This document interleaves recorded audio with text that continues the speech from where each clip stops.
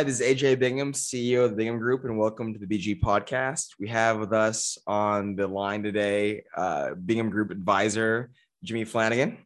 Hey, Jimmy. AJ.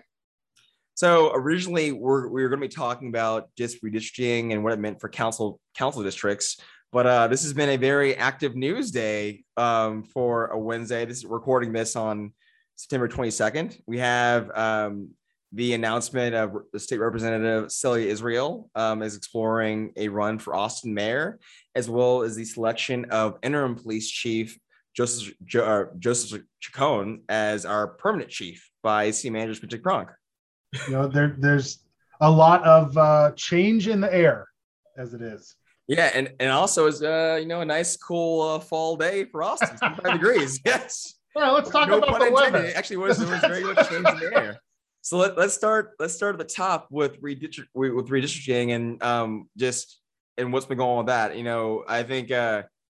I think for those who don't know, the legislature came back in for the third session on Monday, but also there's been a redistricting committee going on in the city of Austin for at least the last 6 months. But Jimmy, can you talk about that a little bit? Just what's going on with the council district redrawing the lines.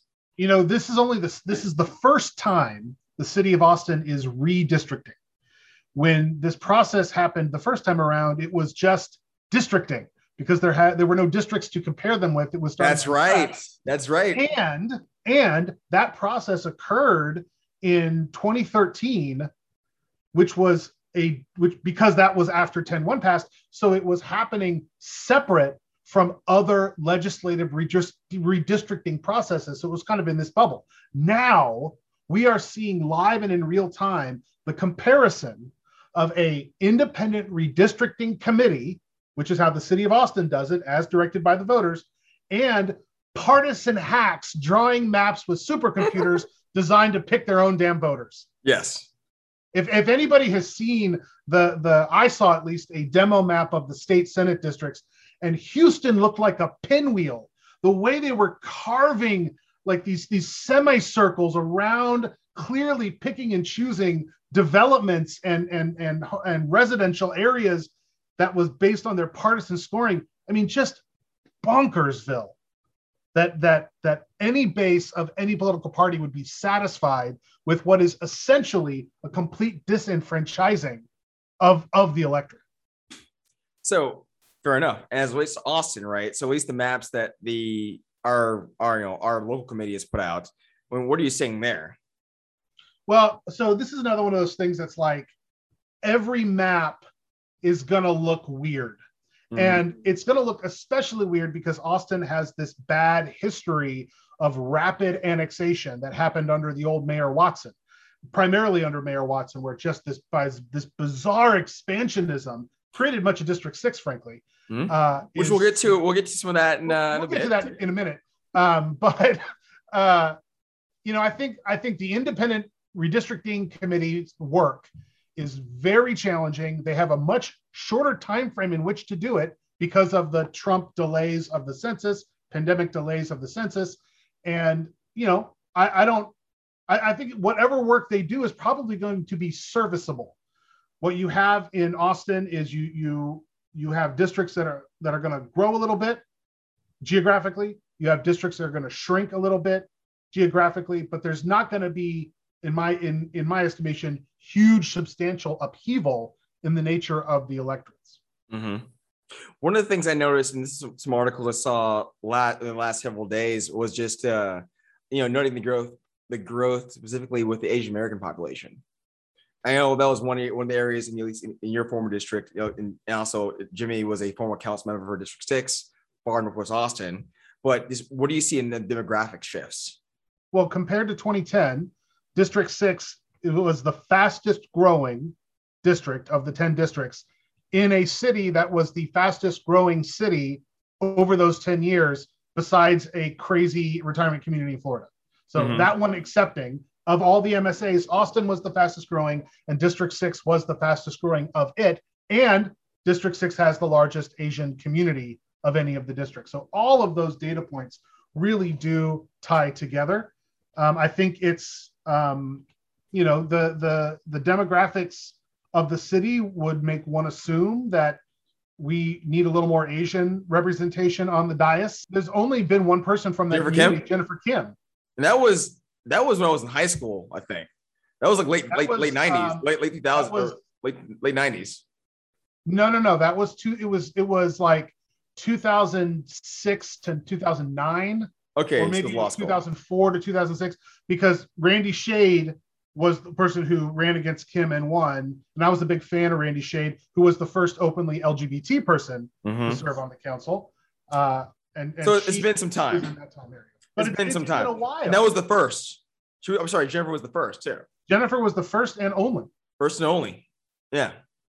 Interesting. So, Pooja Sethi had ran in this last election, but beyond Pooja, it's also hard to find AAPI candidates.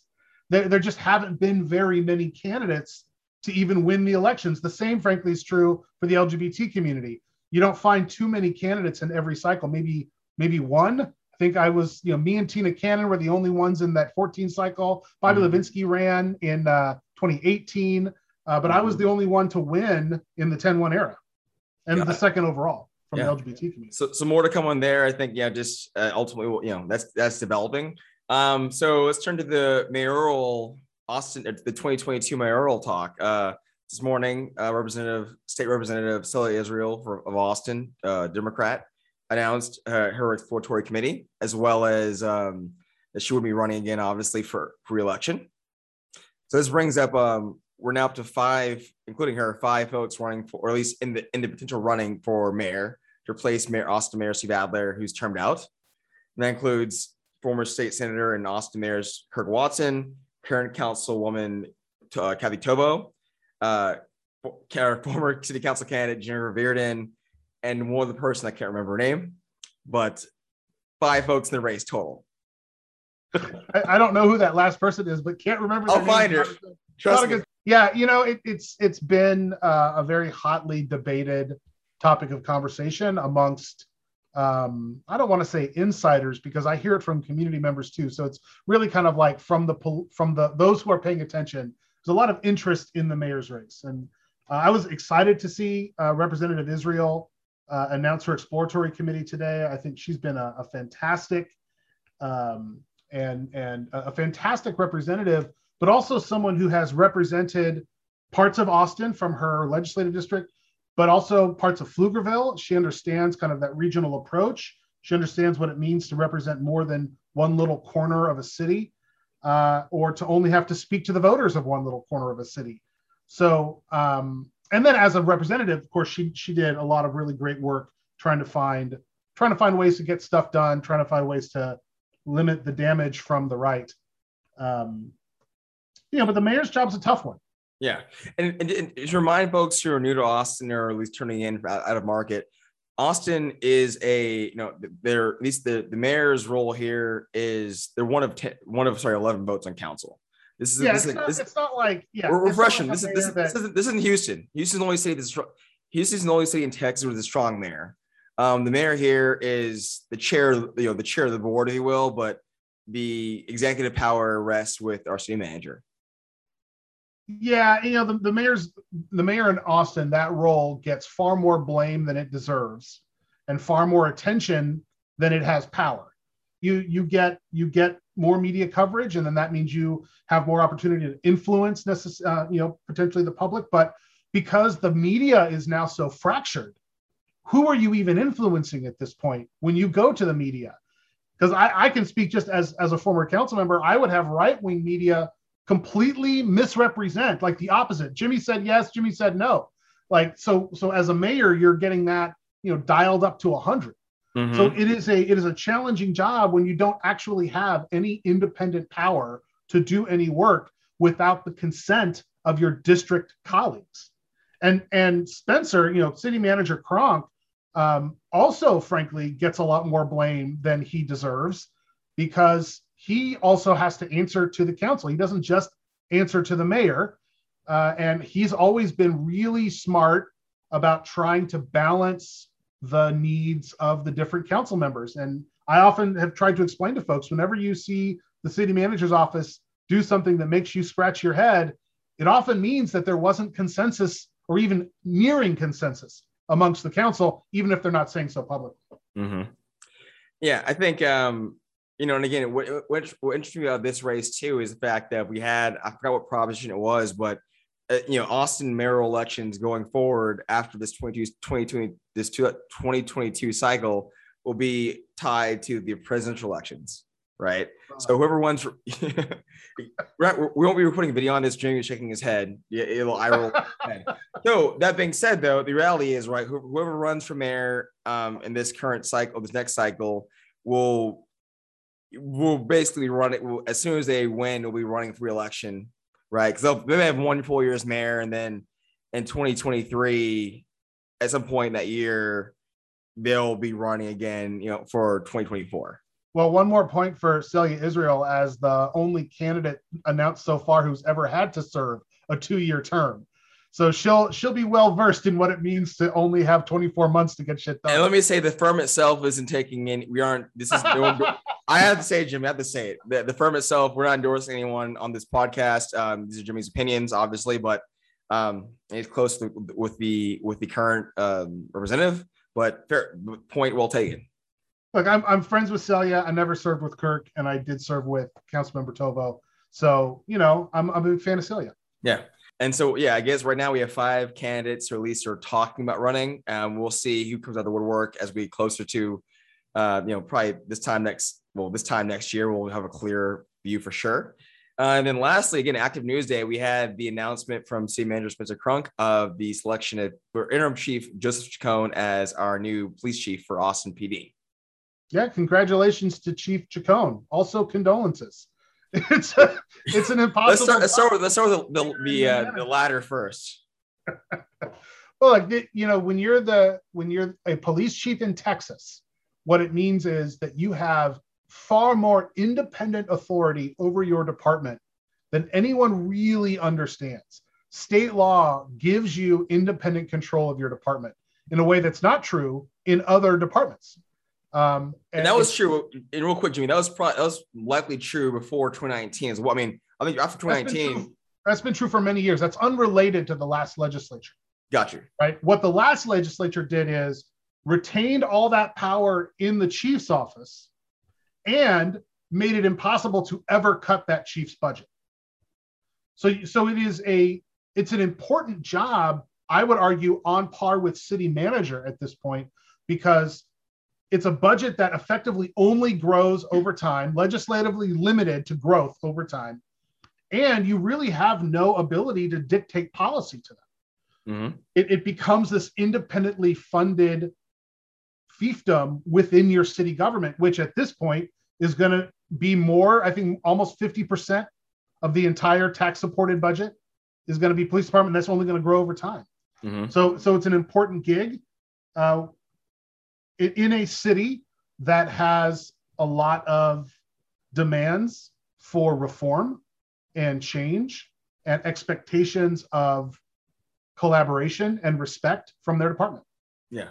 And related to that too, I mean, so this now our permit chief did serve under our past chief, Brian Manley, and saw, presumably a lot of lessons learned, or at least was close to a lot of the issues that the past chief went through. Do you feel, did you ever work in any way or interact with our current chief, Chacon? Well, yeah, in my last year on the council, as folks remember, was the height of the pandemic. It was the height of the Black Lives Matter marches and George Floyd. I was also the chair of the public safety committee for the council. Mm-hmm. So I was right in the thicket of all of this work. I worked a lot with Chief Manley and a lot of the other assistant chiefs as well. And Chief Chacon is a great guy. It's not that any hesitations around Chief Chacon are pointing to some smoking gun, which is a horrible metaphor to be using in this conversation, but it's the most apt. Right? It's apt. There are no issues. The problem is that you can't really know how someone will be chief until you've given them this absolute power as decided in state law. So, I think he was always easy to work with and to communicate with. I also felt that way about his predecessor, who I very publicly called to be fired. So it's a challenge that I hope Chief Chacon is up to, because the opportunity to show the nation that Austin's police department can be one that represents its community and evolves to meet the needs of this moment and the future is a challenge that it's worth doing, and I hope Chief Chacon is willing to do it. Related to APD is Prop A, which is coming in November. What are your thoughts on that? And could you possibly speak to kind of what it means in terms of the practicalities for the city of Austin? Prop A, good Lord. I mean, this budget by petition that this creates, where you can now mandate to your future tax rate this minimum standard that is impossible to achieve. So Prop A, to my mind, does one very critical thing. It mandates staffing levels in the department based on an impossible to measure metric, because it doesn't just say 2 officers per 1,000. It also sets a percentage of uncommitted time. And the problem is, having gone on ride-alongs, having seen the data from behind the scenes as chair of the committee, that metric is so fungible that the department can manipulate it to their own ends.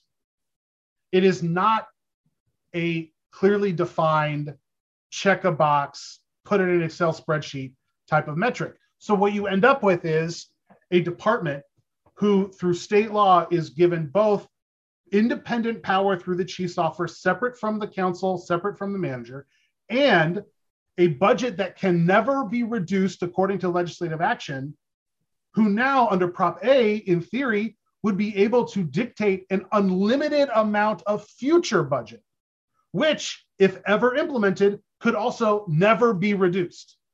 It's just bad policy. It's bad all the way around. And it does the very thing that police chiefs in other communities, most notably the former chief out of Dallas, said so clearly, is that our communities cannot continue to ask of the police department to do every job nobody else wants to do. Mm-hmm. You can't just keep loading them up with every gig. It's not fair to the officers, and you could never possibly train them to be that much of a jack of all trades while carrying weapons. Well, that's exactly what this does. It is a midterm, not even long-term, midterm plan to have the police department eat up the entire city of Austin budget, which would then make police officers maintaining the parks, checking for your power outages, filling the reservoirs. Like, it just would be, it's a farce. And I think, and I hope that the Austin electorate is smart enough to know that that's not how you govern. We shall see November on that one. All right, y'all. Well, this is a good little catch up. We're posting this on Friday. Today is the 22nd of September. Jimmy Flanagan is an advisor with Bingham Group, and we thank him for his comments and thoughts as always. Thanks, AJ. All right, that's all we got for today.